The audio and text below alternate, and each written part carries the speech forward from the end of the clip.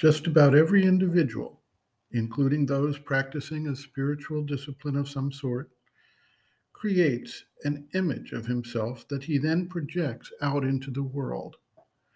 This image is something of a stylized and idealized version of himself that attempts to present the highest and best of his aspiration, whether it be mental development, expressions of faith, compassion, goodwill, purity, and an abstemious nature not given over to overindulgence. To a certain degree, if someone has been called to the spiritual path, there is a truth to this presentation.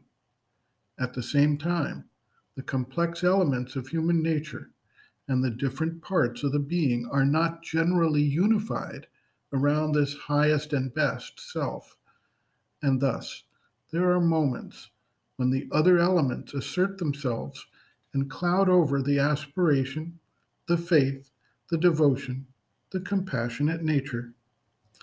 In many instances, the individual does not recognize the chinks in the image and remains quite ignorant of his own weaknesses and failings, or else, if he is aware of them, he may try to justify their existence on some basis. This is especially the case where the vital nature convinces the mind to justify some expression of desire. This leads to the question of what is sincerity and how it can be achieved by the spiritual seeker. A disciple inquires, what does sincerity mean exactly? The mother notes, quote, there are several degrees of sincerity. The most elementary degree is not to say one thing and think another, claim one thing and want another. For example, what happens quite often to say, I want to make progress and I want to get rid of my defects, and at the same time to cherish one's defects in the consciousness and take great care to hide them so that nobody intervenes and sends them off. This is indeed a very common phenomenon. This is already the second degree.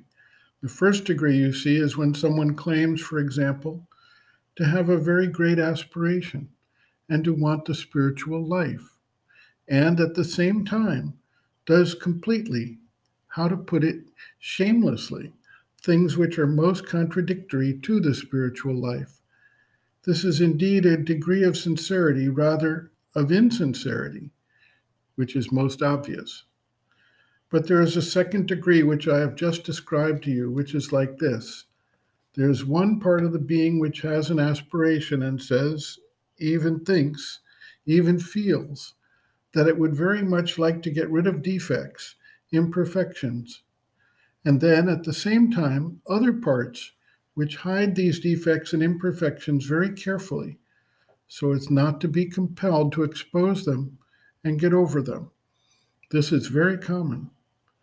And finally, if we go far enough, if we push the description far enough, so long as there is a part of the being which contradicts the central aspiration for the divine, one is not perfectly sincere.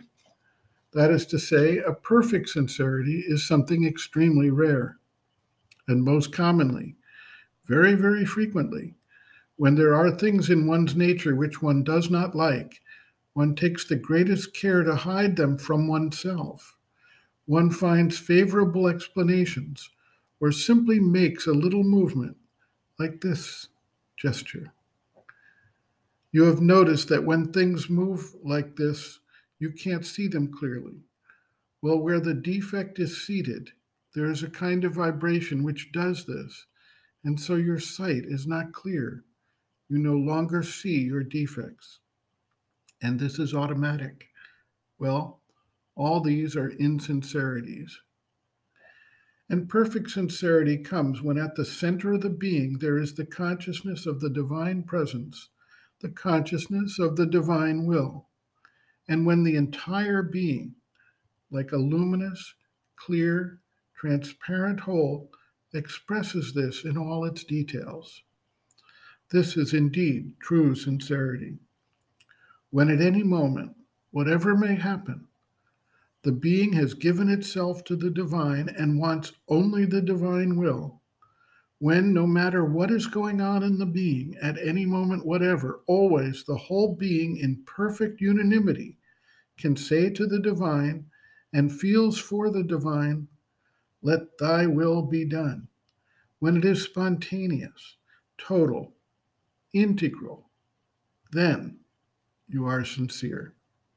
But until this is established, it is a mixed sincerity, more or less mixed, right up to the point where one is not at all sincere. One must never pretend that one is. One must be spontaneously. This is sincerity. End quote.